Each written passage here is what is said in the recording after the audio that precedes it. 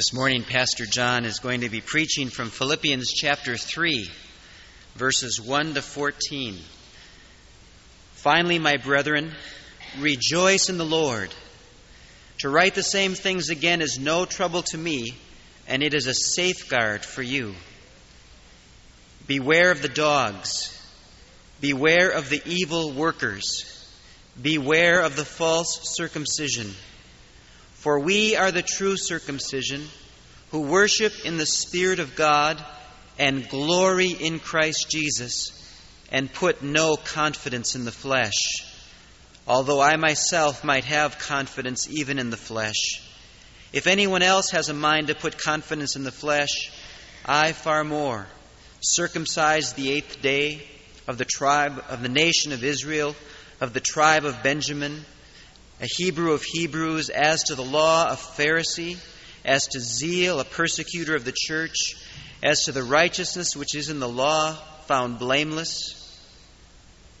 But whatever things were gained to me, those things I have counted as loss for the sake of Christ. More than that, I count all things to be loss in view of the surpassing value of knowing Christ Jesus my Lord, for whom I have suffered the loss of all things, and count them but rubbish, in order that I may gain Christ, and may be found in Him, not having a righteousness of my own derived from the law, but that which is through faith in Christ, the righteousness which comes from God on the basis of faith, that I may know Him, and the power of His resurrection, and the fellowship of His sufferings, being conformed to His death, in order that I may attain to the resurrection from the dead. Not that I have already obtained it, or have already become perfect, but I press on in order that I may lay hold of that for which also I was laid hold of by Christ Jesus. Brethren, I do not regard myself as having laid hold of it yet, but one thing I do, forgetting what lies behind and reaching forward to what lies ahead, I press on toward the goal for the prize of the upward call of God in Christ Jesus. We're talking in these weeks about preparing to suffer for and with Christ. And the reason for these 4 messages on preparing to suffer is not just because one pastor has a premonition that the days are evil, but far more importantly, because the Bible teaches us that we are appointed for this, and that it is not strange, and that it is to be expected. For example, in Acts chapter 14, verse 22, as Paul came back visiting the churches that he had just planted, he told every one of them, "Through many tribulations you must enter the kingdom."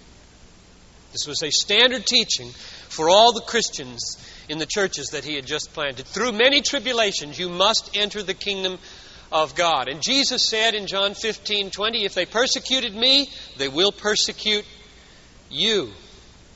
And Peter, in his letter, said, "Do not be surprised at the fiery ordeal coming upon you as though something strange were happening to you."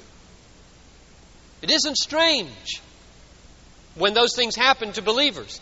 It is normal. It's to be expected. Or, Paul again, "Indeed, all who desire to live godly in Christ Jesus will be persecuted." So I take it to be a biblical truth that the more earnest we are about fulfilling our mission, reaching unreached peoples, exposing the darkness, loosing the bonds of Satan and of sin, the more earnest and zealous we are in being the church, being Christ to this world, the more we will suffer like He did. And therefore, I believe it is a shepherd-like thing to do to help us all get ready for it. And the way to get ready for it is to look at texts that teach how to get ready for it by showing purposes and designs in it.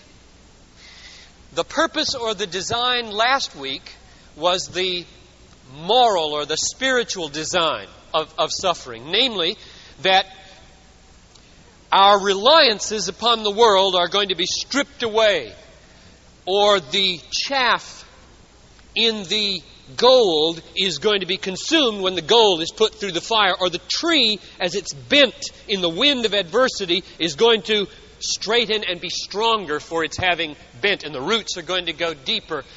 The moral, spiritual effect when we fall upon God, because there's nobody else to fall upon, is that we hope in Him more fully and we hope in the world less.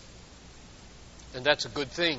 That's the most important thing in the universe, to hope more in God. Now, today's focus, another design or another purpose for suffering, is the intimacy factor. That's what I'll call it, the intimacy factor. Namely, that when you go through suffering with Christ, you come out on the other side, whether on this earth or in heaven, more united, more intimate, more warm, more deep, more authentic, more personal, more real with Christ than any prosperity could ever do in your life. It's the intimacy factor. You get to know Him better when you suffer with Him. Now that's a biblical fact. It's also an experiential fact. The people who have written most deeply about suffering, most tenderly, most warmly, most caringly, most helpfully, most profoundly, most honestly, are people who have been through it. For example, here's a book I don't hesitate to recommend by Jerry Bridges. He works for Navigators, called Trusting God Even When Life Hurts. Now, this is a profound and winsome and tender and pastoral and caring and honest and biblical treatment of suffering in the Christian life. And it's not surprising, therefore, when you open it up and you read, for example, that when he was 14 years old, he heard a noise coming from his mother's room next door. She was as healthy as could be.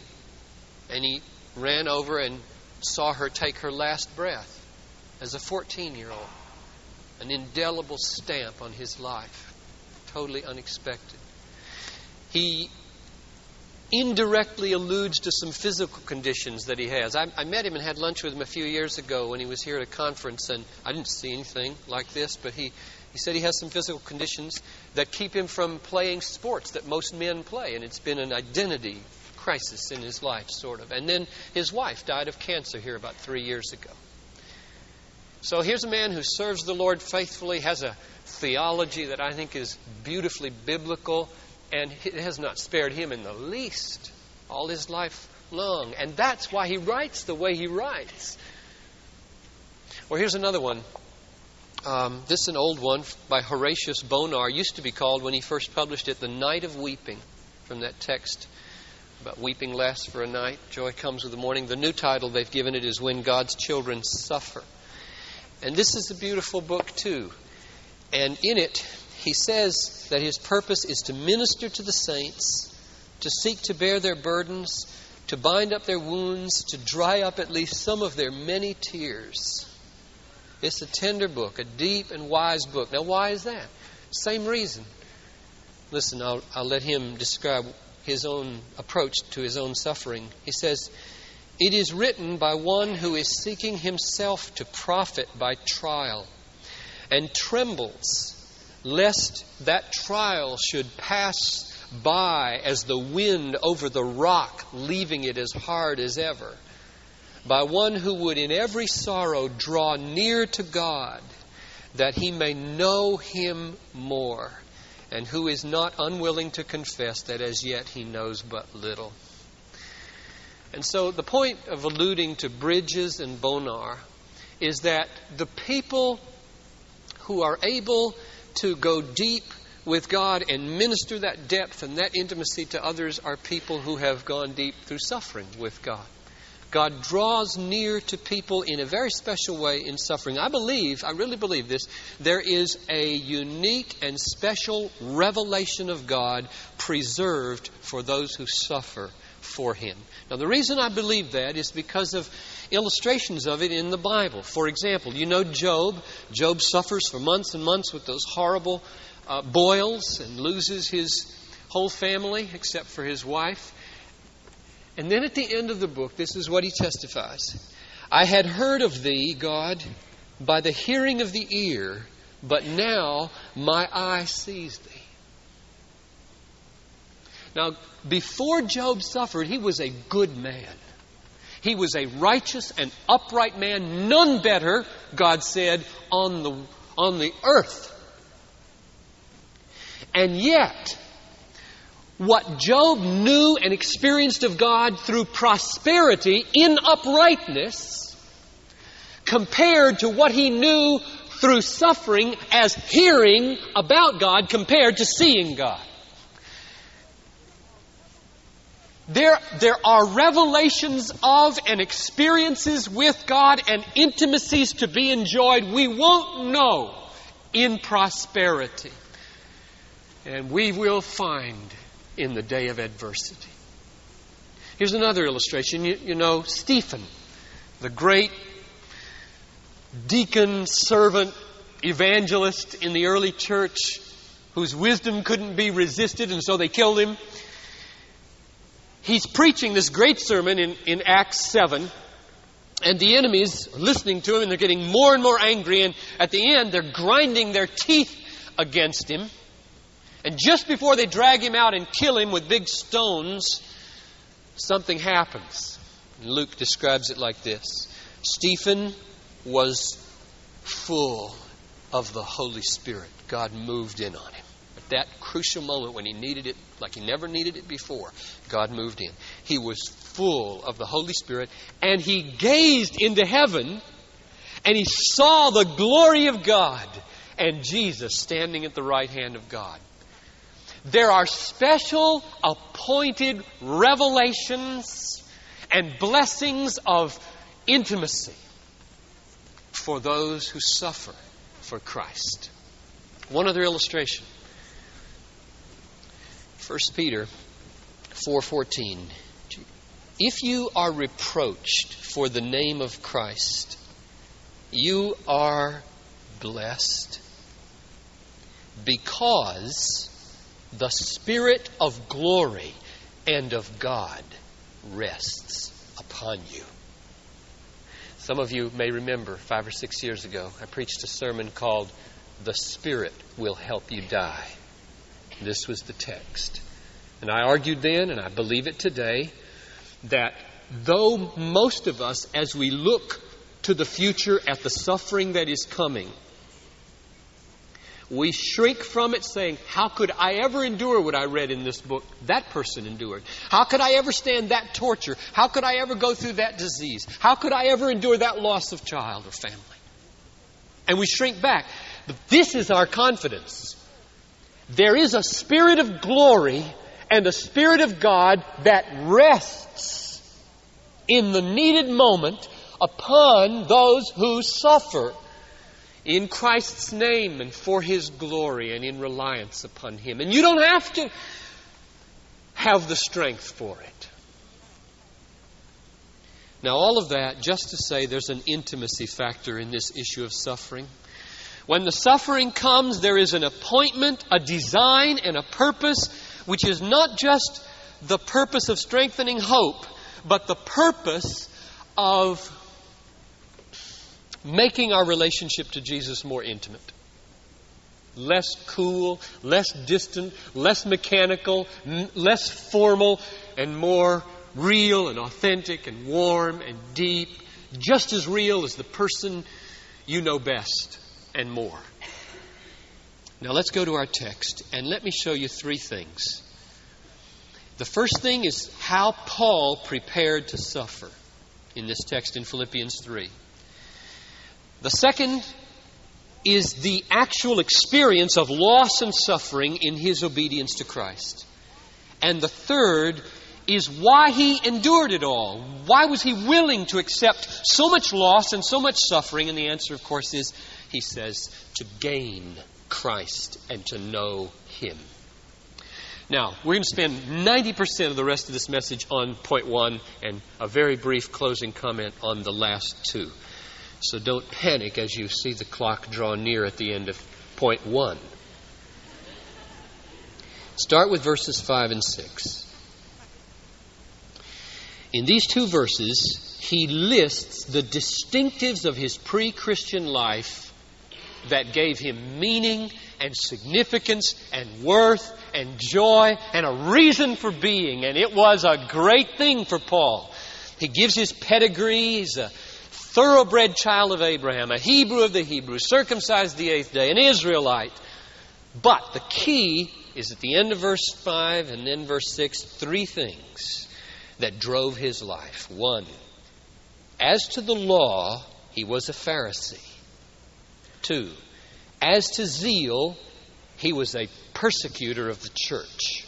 3, as to righteousness, which is in the law, as he understood it, he was found blameless in his own eyes. Now that's an amazing life. Paul had a lot going for him before his conversion. He's in the upper echelons of the group of people called Pharisees that everybody looked up to as the esteemed law keepers. They had him nailed down. So he had a place in the guild that everybody admired. And I'll tell you, we love to be admired. So there's a lot of strokes for these folks here. Second, not only is he belonging to this and getting all of that esteem by belonging to them, he is excelling among them. He is zealous, Galatians says, beyond all of his contemporaries. And it's manifest in his zeal to squash the church, which was the arch enemy of Pharisaism. The Church of Jesus Christ living by grace was, in Paul's mind, a tremendous threat to his whole life in Pharisaism. So he was zealous against the church and persecuting it. And third, he took all these laws that the Pharisees were able to work out in detail, and he devoted himself with all his energy to keeping them so that he could stand up on a corner and say, I am not like this publican. I keep the Sabbath. I tithe mint, dill, and cumin. I've never committed adultery. And the list. And there's a tremendous sense of moral pride that feels so good when you've got your list and you come to the end of the day and you kept it. So he's in the guild. He's the best in the guild. And he's got a clear conscience with a moral pride. And he is happy. He's a happy man. He said even after his conversion that his conscience was clear. And then he meets Jesus on the Damascus Road, the Son of God, the Lord of the universe, Christ crucified. He meets him. He's alive. And Jesus tells him in Acts 9:16 how much he is going to have to suffer if he follows him. He tells him. He doesn't keep it behind the back as though that's stage 2 in discipleship. Do that in evangelism. He just tells him right up front that you got to suffer. All of this. And Paul immediately prepares himself to suffer. Now, how does he do it? Verse 7. Whatever things were gain to me, those things I have counted as loss for the sake of Christ. Now, he's referring back to verses 5 and 6. Those things that were gain to me. My standing in the upper echelons of Judaism with all that respect.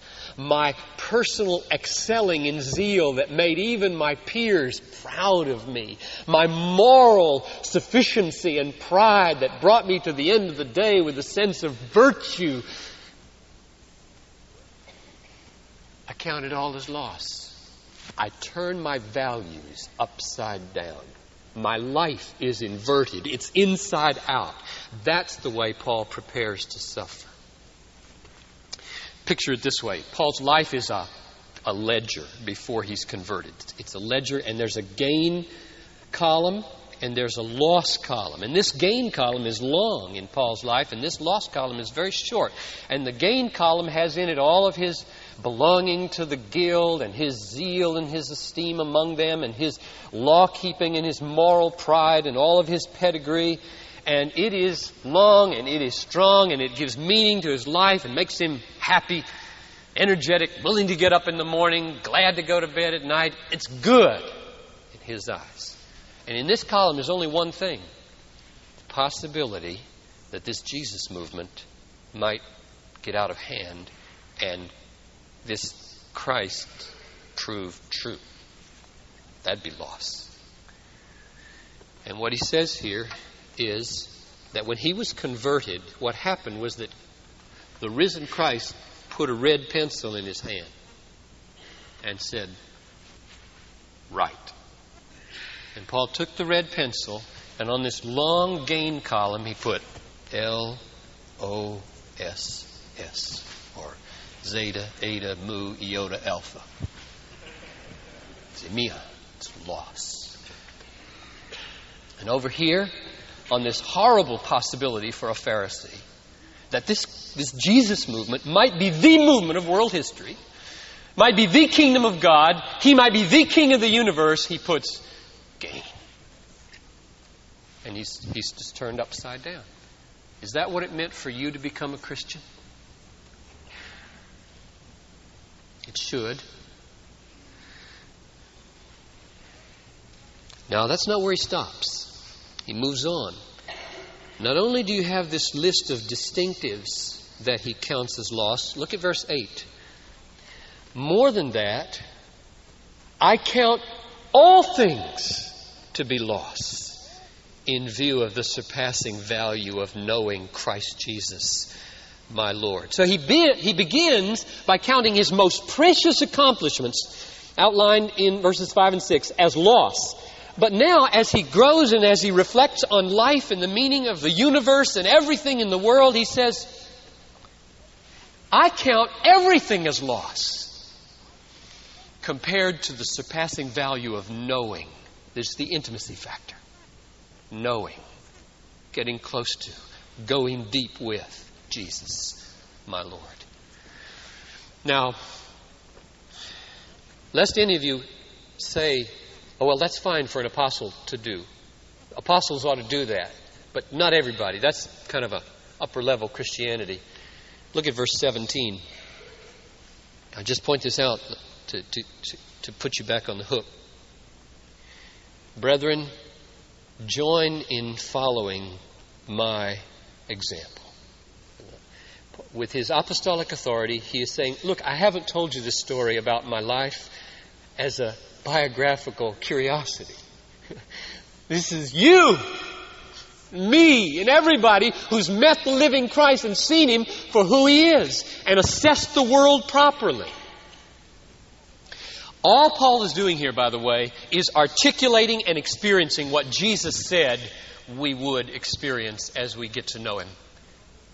You know a parable? Can anybody think of a parable that sounds like what Paul is saying here? Here's one. The kingdom of heaven is like a treasure hidden in a field, which a man found and hid. And from joy over it, he goes and he sells everything he has to buy that field. Now that's all Paul is saying. The kingdom of God is the revelation of Jesus Christ reigning unto salvation in the life of his people. And when your eyes are open to the value of that kingdom, the joy level rises so high as the value of that kingdom rises in your eyes by God's sovereign revealing work that you look around and you say, I will sell anything to have that. That's all Paul is saying. I count everything as loss for the surpassing value of knowing the King.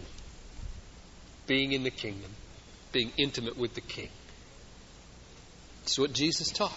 Or another place, Jesus said in Luke 14:33, no one can be my disciple who does not renounce all that he has.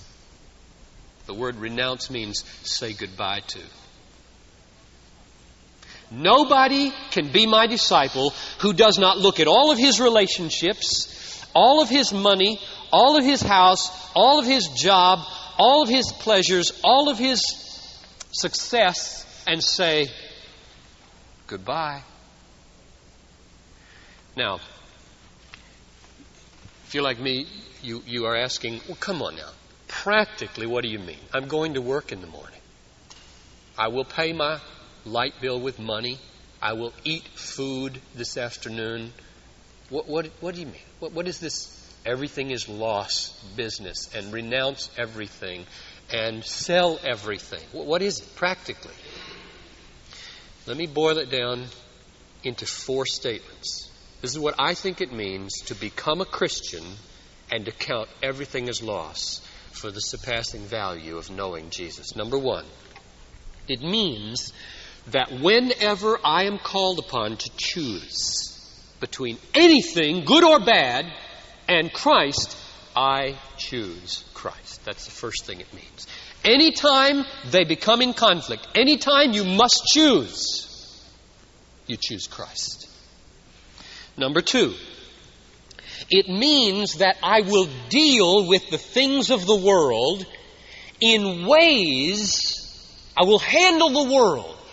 Money, home, car, clothes, food, vacations, television.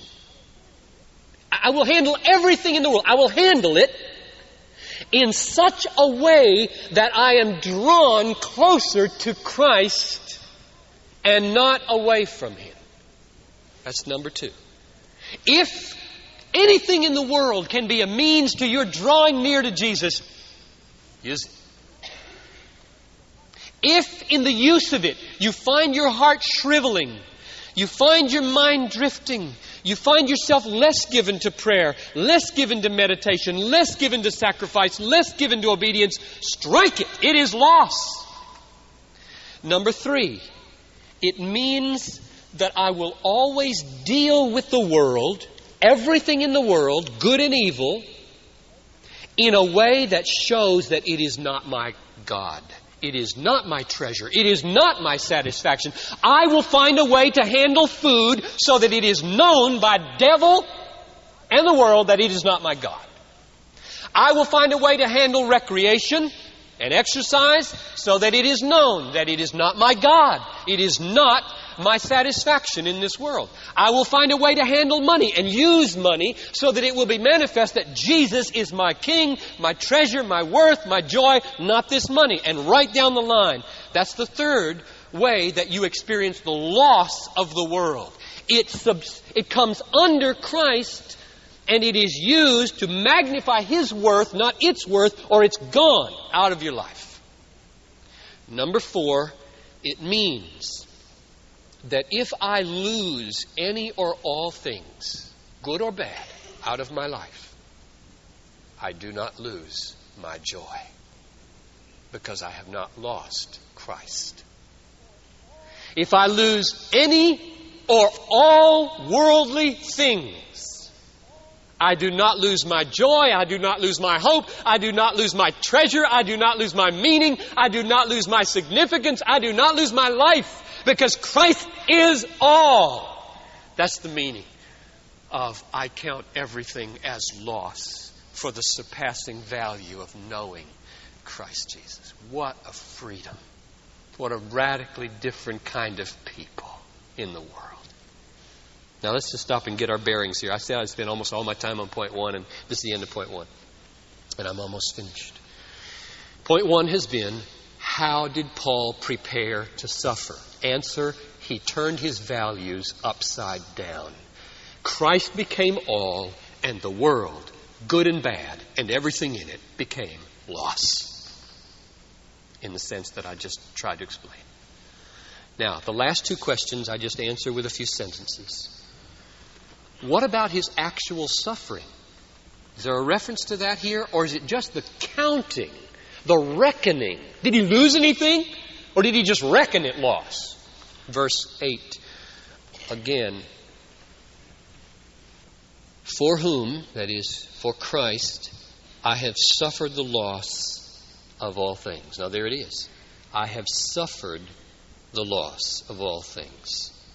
And in losing them, I count them as rubbish in order that I might gain Christ. I could resent it and murmur and bellyache and gripe and be resentful and angry and bitter toward God, but then I would not gain Christ. I count them as rubbish in order that I might gain Christ. Now, we're going to talk next week a lot about what Paul actually lost. But suffice it to say this morning that once he began to live out his apostolic life in obedience to Jesus, he lost so many normal and ordinary benefits and comforts of this life that he just lifted his hands and said, I have lost everything. I'm counted as the offscouring of the world, as the refuse of the world. It's gone. He was prepared by his reversal of values, and then he was tested in the loss of all things. Finally, his life. Finally, number 3, why did he do it? Why should you do it this morning? If you're sitting there saying, well, I can't see my way clear to writing loss over my children. I can't see my way clear to writing loss over my health or my job or my bank account or my wife. Can't do it. Then you need to really seriously ask, how could Paul do it? He was human. And the answer is given about 7 or 8 times in these verses, and I'm just going to close by walking through and saying it again and again. The answer is that God would come into this room right now and into your life and reveal to you Jesus Christ. You see, I could, lift my voice and say, do it, count it as loss. Kind of appeal to your willpower. And you might even pull that off for a while. But it won't work long run. Long run, the only thing that will work is if Jesus becomes so glorious, so beautiful, so attractive, so irresistibly compelling that you can say freely, I count my children as loss. I count Noel, my most precious on the earth, as loss. I count my tent that I live in, my body, as loss. Because of the surpassing. There's something greater than my body. There's something greater than Noel. There's something greater than Karsten and Benjamin and Abraham and Barnabas. There's something greater than ministry in this church. And He is Christ. And He will mediate Himself to me. When anything goes, He will be there. Let me just close by reading them with you. You follow along and let the Word of God reveal Christ to you. Verse 7, I counted them as loss. Why? For the sake of Christ. Secondly, verse 8, first part. I count all things to be loss for the surpassing value of knowing Christ Jesus, my Lord. Thirdly, middle of verse 8. For Him, I have suffered the loss of all things. Fourth, end of verse 8. I count them as rubbish in order that I might gain Christ. Fifth, verse 9. And that I may be found in Him, where God's righteousness, not mine, is. Verse 10, still giving the reason for his aim in accepting the loss. That I may know Him. And then 4 specifics in this practical outworking of intimacy with Christ. To know the power of His resurrection, the fellowship of His sufferings, conform to His death, that I might attain the resurrection from the dead and be with Him forever and ever. So what sustains Paul, what enabled him to write loss across the most precious things in his life, was the revelation of Jesus Christ as superior, more valuable than anything. That's what has to happen in our lives. We must pray for each other that our eyes would be open to see the infinite value of Jesus.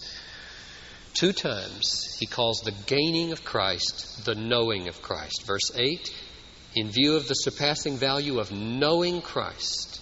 And then in verse 10, that I may know Him.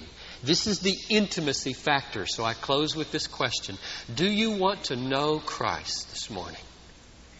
More intimately, more authentically, more warmly, more personally than the closest friend or the closest relative in your life? Do you want to know Him that intimately, that closely? Commune with Him, talk to Him, experience Him, walk with Him, deal with Him in a way that is more real than anything you've ever experienced? If so, then I believe the Lord will enable you to write loss across the rest of the world, and you will be ready to suffer. If you say no, you're not ready to suffer, and you will be taken off guard, it will surprise you, and you will rebel and say, how can this happen to me? And so my prayer for you this morning is that Christ would reveal Himself to you. And as I was asking the Lord this morning what the prayer teams might pray for those of you who would want to linger and pray for a while, this is what I wrote down. What are you unwilling to write loss over in your life?